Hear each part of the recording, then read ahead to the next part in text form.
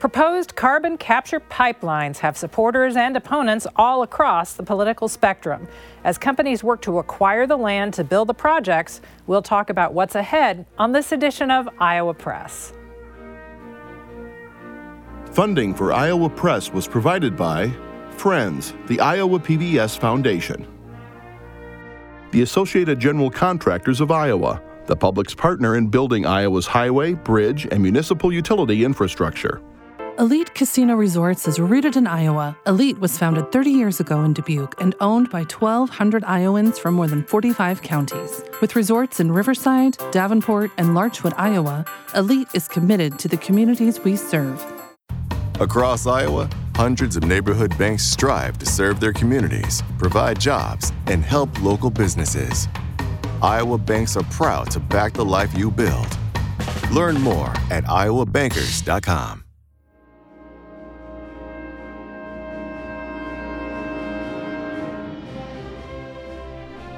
For decades, Iowa Press has brought you political leaders and newsmakers from across Iowa and beyond, celebrating 50 years of broadcast excellence on statewide Iowa PBS. This is the Friday, April 7th edition of Iowa Press.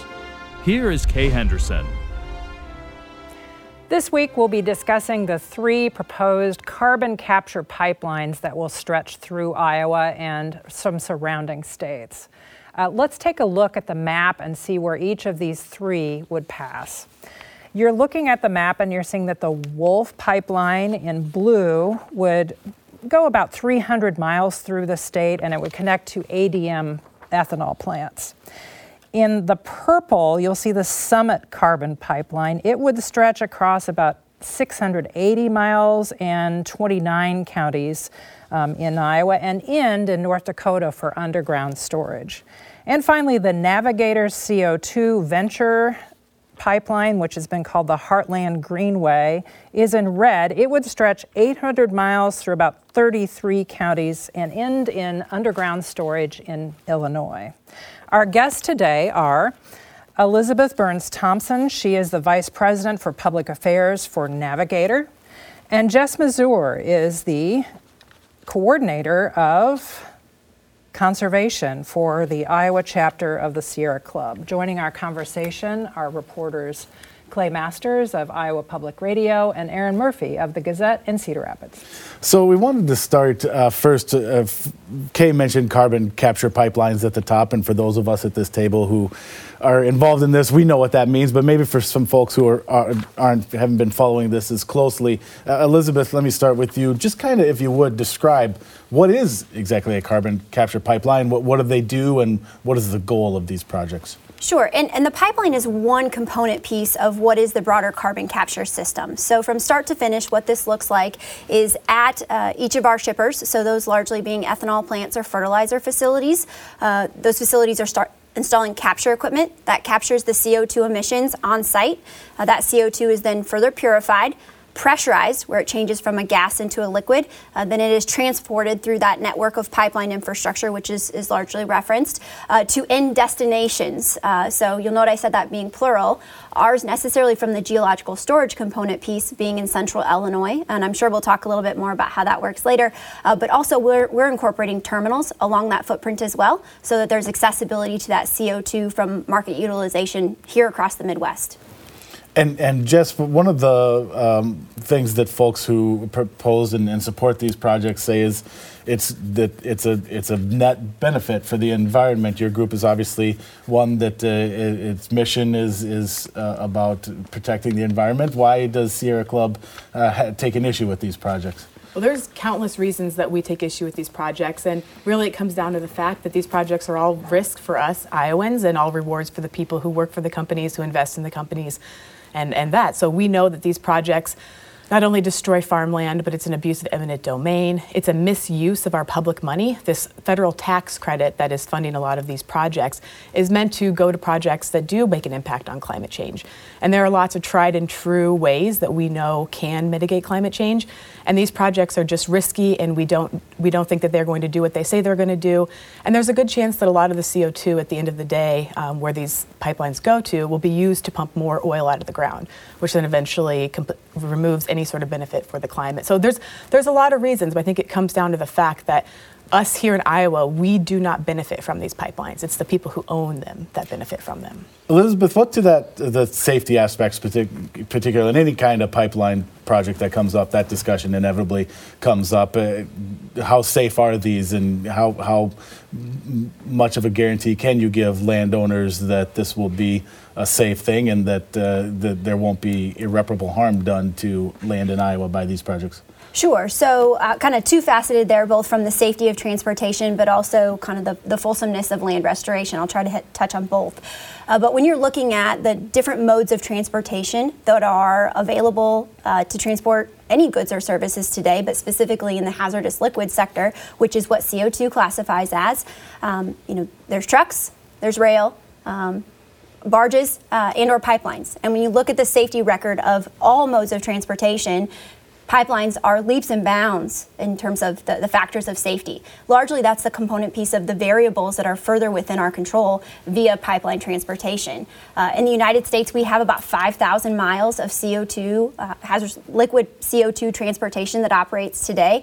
Some of those projects as close as Kansas and North Dakota that have been operating successfully and safely for years.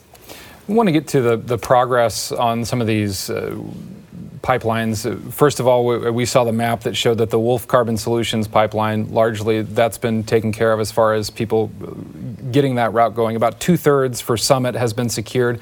Where does the progress stand for where you guys are at Navigator for lining up access to build this pipeline in the state of Iowa? Sure. So I regularly tell folks that this is a robust undertaking, right? Robust infrastructure necessitates a robust timeline.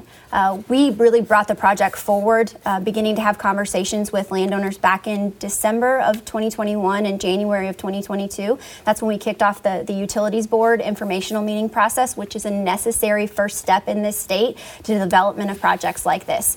I think what most folks don't realize is we can't have conversations with landowners until that informational meeting takes place in that county. So that is necessarily the first step. We take that along with the surveying work that's necessary as next parts of that to begin to start with a broader corridor and winnow that down both through the feedback of landowners, but also the technical component pieces that we gather via that survey work so that we can make sure that we're routing that pipeline or that footprint in a manner that's amenable both to the landowners as well as all the necessary technical components from the surveying. Think environmental components, biological components, cultural and historical things of significance that need to be accounted for. That's a long process. Then you get into negotiations, right, with landowners. We didn't come forward and begin negotiating directly on dollars and cents and footprint really until last fall. So we haven't been out in the field in about 6 months. To date in Iowa, I believe my last record showed that we've spent about $10 million on right-of-way. The project overall, we've spent about $15 million. So we are continuing to make progress, but it's a long pathway. And just some of the conversations that I know that your organization and you personally have been making with landowners in some of these counties that would be affected. Talk a little bit about the coalition that you've met with of landowners and environmentalists and the opposition and that coalition that you've spoken with. Yeah, I'd be happy to talk about that. I do want to address one thing that Elizabeth brought up in regards to safety. These projects are not as safe as these pipeline companies say, and this kind of goes back to just the tactics that we've seen all three pipeline companies use. They're willing to say or do anything to get their pipelines approved. And it's not the total truth that these pipelines are safe. We're talking about CO2 that's taken from a gas to a liquid and put under upwards of 2,200 PSI. And there's only 5,000 miles of these kind of pipelines in the country. So it's relatively new technology, relatively untested. But we did see a rupture happen in 2020 in Mississippi. And it put over 45 people in the hospital and over 300 had to be evacuated. And we know that when carbon pipelines rupture, CO2 is released into a massive cloud, and it's heavier than air, so it will travel to low-lying areas. And if you're in that cloud, you can't breathe. It displaces oxygen, and your car doesn't work, so you can't drive away and try to escape. And PHMSA, the Federal Pipeline Agency, actually did an investigation into that rupture in Satartia and determined that they have to pass new rules because they don't have adequate safety rules in place for those pipelines. And so one of the things we've been doing at the state level is trying to get information from the pipeline companies companies so that we know what kind of risk our communities are facing. And so the state of Iowa has requested from all 3 pipeline companies to get a risk assessment, the plume modeling to see where would the CO2 go in the event of a rupture, and an emergency response plan so our rural volunteer fire departments can be prepared. And Navigator, as well as other companies, have refused to file those documents with the state. And pipeline companies like Summit have actually sued counties for stepping in and trying to protect their own citizens with safety ordinances. So I think that that's really important to bring out that these are not safe pipelines. But in regards to our coalition, I think it just highlights why this coalition has been built and so strong is because when it comes down to safety or when it comes down to land destruction or private out-of-state companies coming in and taking private land for their own benefit, that's brought a lot of unlikely allies together. We're working with people who are Republicans and Democrats, who are environmentalists, who are farmers, local county governments, legislators, and it spans across multiple states as well. And when they did a recent poll, it shows that 78% of Iowans do not want eminent domain for these carbon pipeline projects.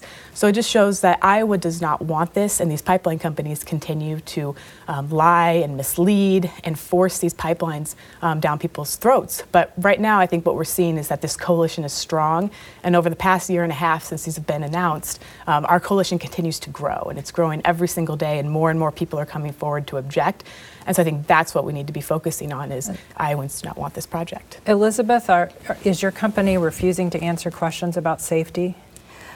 No, I think that's a mischaracterization of what's happening. So safety is necessarily overseen by the federal government. And when you break it down, the functionality of the interplay between what the federal role is, the state role, and then the roles of counties, we're all subject matter experts in different spaces. Safety is something, this pipeline should be just as safe in Illinois as it is in Iowa, as it is in South Dakota, Minnesota, and Nebraska. And that's why safety regulations come from the federal level so that there is uniformity from every component piece of the pipeline. As it relates to siting and routing of that pipeline, that is an authority that's been given specifically to the states. As it relates to crossing of drainage districts or county roads, those are authorities that have been given directly to the counties. So it's not to say that one entity in this process shouldn't and can't have a voice. They necessarily should. But much like we talk about in a variety of aspects of permitting and oversight, there are spaces where folks are subject matter experts and been given that authority to lead into.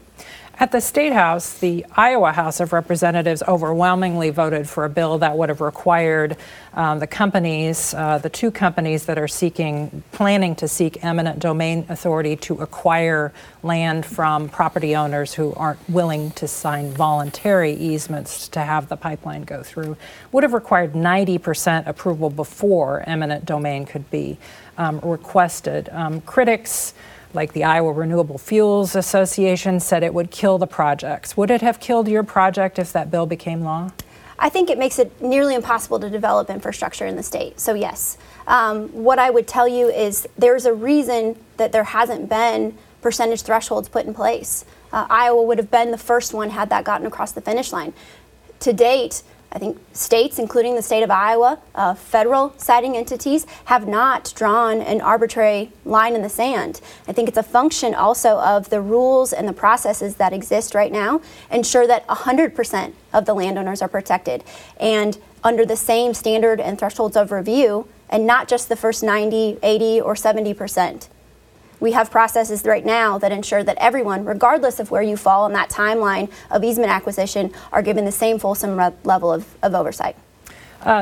Jess, in case some viewers haven't been following, that bill died in the Senate, and some of the senators who were involved in considering a bill that would have done some of the same things said it was their assessment that people who oppose the pipelines want the legislature to just outlaw the pipelines, and they weren't even accepting some modest regulations, which they characterized as the 90% threshold and some of the other land restoration things.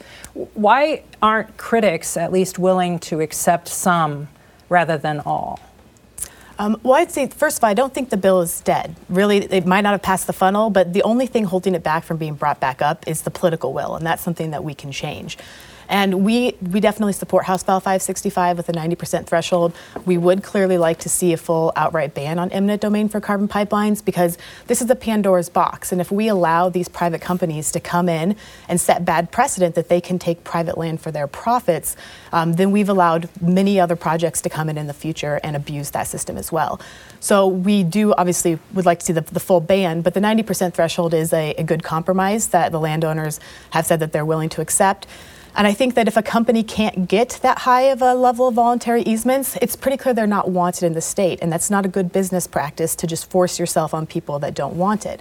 So I think we have to be really careful with the legislature to make sure they know that there's still something that they can do, and we're going to keep pushing them. And then also another reminder is that come next legislative session in 2024, at least two of the 3 pipelines won't have had hearings yet. And so that means we will have a whole other session, we'll be stronger, we'll be back up at the Capitol every week, and it will be much closer to the 2024 election. And I think you're referencing that the Iowa Utilities Board has already scheduled hearings this fall in regards to the Summit pipeline. Aaron? Elizabeth, what to that? This has been brought up a couple times, and one of the House Republicans who's was a leader on that bill has said that his opposition to these is it's the argument over public use versus public good. When we're talking about eminent domain and the government requiring landowners to allow these projects to go through their land, wondered if you could address that. Why should eminent domain be a tool available for private companies for a private project? Sure, and just for background, this is not a new application either, such that the thresholds or the background to application of eminent domain or condemnation authority is, like you mentioned, public good, public access. Generally, those tenants lean back on the concept of a common carrier. We, as Navigator, operate just like common carrier pipelines that are carrying natural gas, crude, and other refined products through this state, such that we are the carrier of the CO2 on behalf of our shippers. So at its core functionality, we take that CO2 from point A to point B based on the will of those that are participating and partners on that line. If there is an additional shipper that came to market, we operated an open season where we came to the marketplace and asked, what interest there is, very much under the common carrier concepts, and twofold. As there is demand sectors that have interest or needs for CO2 for the bio-based manufacturing sectors that we've recruited into the state, as we're looking at what CO2 can be further refined into, bio-based polymers and plastics or potentially new waves of biofuels. That type of infrastructure is what's going to provide accessibility to bring those type of valuable sectors back into our state. What I also want to make sure that I highlight is when we talk about eminent domain as a tool of last resort, that's not just flowery language. If you back up and look at what eminent domain is and its core functionality, it doesn't save us time, it doesn't save us money, and it doesn't make us any friends. And whether you are a pipeline developer, a corner coffee shop, or anyone in the business world, you're looking at optimizing your time, your financial resources, and you want the people that you're doing business with generally to like you. So if for sheer fundamental business purposes at its core, we are truly incentivized to do this project development in a voluntary fashion as much as possible. And maybe just real quick, and I want to ask Jess something here too, but kind of taking a step back and more maybe broadly or philosophically speaking, again, the use of eminent domain, we have federal tax incentives that help make these projects financially viable. So these are very much private projects that are supported in significant ways by government entities. Why should that be the case? Make that case to viewers. Why should the government be, I don't know if propping up is a fair way to put it, but investing so much in these private projects? The government invests in a variety of different infrastructure developments each and every day, be it pipelines or other modes of transportation. Again, I get back to the concept of this does absolutely have public access. If you have a demand sector for CO2, if you have a supply of CO2, it is incumbent upon us as a common carrier to evaluate your ability to participate in that line should you show interest, similar to accessibility to other common carrier type transportation mechanisms that operate in this country. Jess, it's been mentioned here already, but there are 5,000 miles of these kinds of pipelines throughout the country, any number of miles and miles and miles of other kinds of pipelines operating in this country. What is it about this project? Why is this one that your group is so adamantly opposed to versus other pipelines that are out there? Yeah, I think there's just a number of reasons. It kind of goes back to it's all risk for us and all rewards for the companies. These aren't public projects. They don't provide a public good. There's no tap at the end of the line everywhere where you can go get your daily dose of CO2, because that's ridiculous. We don't need that. Public projects are roads and bridges and water lines and things that we truly do rely on as citizens.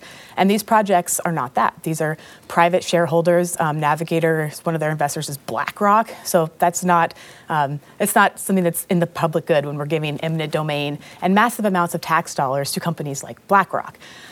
Just the tax credits alone that are on the table for these projects are upwards of $30 billion between these three projects alone and growing. And I think that that's a huge red alarm. We should not be spending our public tax dollars on private projects that destroy our land and put dangerous pipelines and infrastructure into our communities. There's much better ways that we could be spending our money to actually mitigate climate change, and there's better ways that we can take care of our soil. Like if we were to farm differently and just think about building healthy soil and what we are growing and how we are farming, we could capture a lot more carbon than these pipelines ever will. But again, just real quick, I guess, couldn't you make those same arguments for other pipelines that have been previously built? I guess I'm just curious why these projects specifically have... Yeah, well, there's been two pipelines of this magnitude that have come through Iowa, Dakota Access and now these three, Summit, Navigator, and Wolf. And so what we've seen through these pipelines is just the multitude of damages that happen. And so that's one reason that we're against it, is we've fought Dakota Access, we learned from that process, we understood what kind of damage pipeline construction does to land and to our natural resources. And then this one is basically that on steroids in a big way, because not only is it going to be the damage of the construction to our land and to our environment, but it's going to be misusing money that should be spent in ways that could mitigate climate change. And these are incredibly dangerous. If these rupture in the wrong place, people could die. They're by schools. I want to bring up something. She earlier was talking about emergency management services, and these are very rural counties. Folks that I've spoken with, city officials in real small towns, have talked about concerns about responding if there were to be some kind of a rupture. What kind of conversations are you having with local officials, Elizabeth, when it comes to just EMS responding to worst case scenario, a disaster were to happen? Absolutely. So we've done a robust amount of outreach on that front to date, both incorporating that into our initial outreach. We talked about safety in all of the informational meetings that we did throughout the utilities board process, but we knew that interfacing directly with those first responders, again, I'm from rural Iowa as well, grew up in an area that had a volunteer fire department. Not only is it largely rural volunteer forces, but we also have a lot of communities that have 28E partners, mutual aid agreements with neighboring areas, regional hazmat units. So when we're going out and doing that development work with those folks, we want to make sure that we have all of those entities sitting around the table, not just the communities that sit specifically directly on the pipeline footprint itself. So to take a step back on what that step looks like, again, that's not a one-stop shop. So what we did throughout really the month of January and February is go out directly in these communities, not just in Iowa, but really throughout the whole 1,300 miles, and sat down with local communities and did a training. Bring them up to speed on what is CO2. What is the project in and of itself? Ask questions about the design and the construction and the component pieces of operation. The next step from that being is sitting down then with those communities later this summer and on a very localized basis to say, what are the unique aspects of your community, and let's incorporate those into localized response plans, right? Because there is not one size fits all when it comes to localized response. And then from there, step 3, an evaluation and inventory of the tools, equipment, technologies, maybe additional trainings that are also necessary. The 4th step of that being drills. We want to make sure that those plans are more than just words on a page, but that you can actually effectuate response times, implement the equipment, and things like that. Only at that point would that pipeline then be able to go into service. So who pays for the extra training and the extra equipment? Those are costs that are borne by us as the company, and we've made that clear in every meeting that I've been part of to date. We've spoken with quite a few EMS people across the state who have not heard anything from any of the pipeline companies and feel ill-prepared. They have been asking specifically for emergency response plans like that you've been describing that would help them prepare. And so far, your company has refused to file any of that information. And I think that's incredibly important that our EMS people are prepared. And when we have spoken with EMS people that have gone to one of these trainings, they say they come out of it thinking that, oh, these must be really safe. That's how it's being pitched. We've even heard that your company and other companies have related these pipelines similar to the CO2 in a pop can.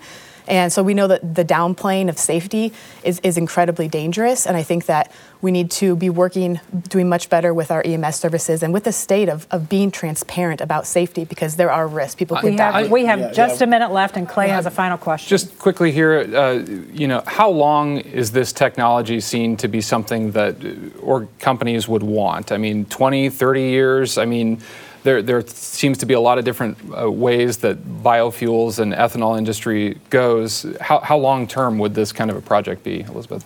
Sure, and I'll try to keep it short, knowing that we're tight on time. The longevity of these projects really is in perpetuity. Carbon management and carbon as a value of the things that we produce today is something that's here to stay. So the initial application of this into ethanol and ammonia production is, I think, the first step. We're going to see application into further processors, both from an on-take as well as an off-take perspective, as we develop additional industries to look at processing CO2 into the value-added products of the future. And Jess, quickly here, I'm curious, as federal folks are looking at more EV production, do you see this being something that you're going to be pushing back against for a great number of years? Yeah, I think we're going to be pushing back against these projects and other false solutions that are pitched for a long time. And I know that these projects were supposed to have already had hearings based on their original timelines, and they haven't yet. So it's telling me that this opposition is strong. We don't want them, and we are going to keep fighting to protect our state. Well, we have to end our conversation at this table right now because we're out of time. Thanks to all of you for participating. You can watch every episode of Iowa Press at iowapbs.org. For everyone here at Iowa PBS, thanks for watching.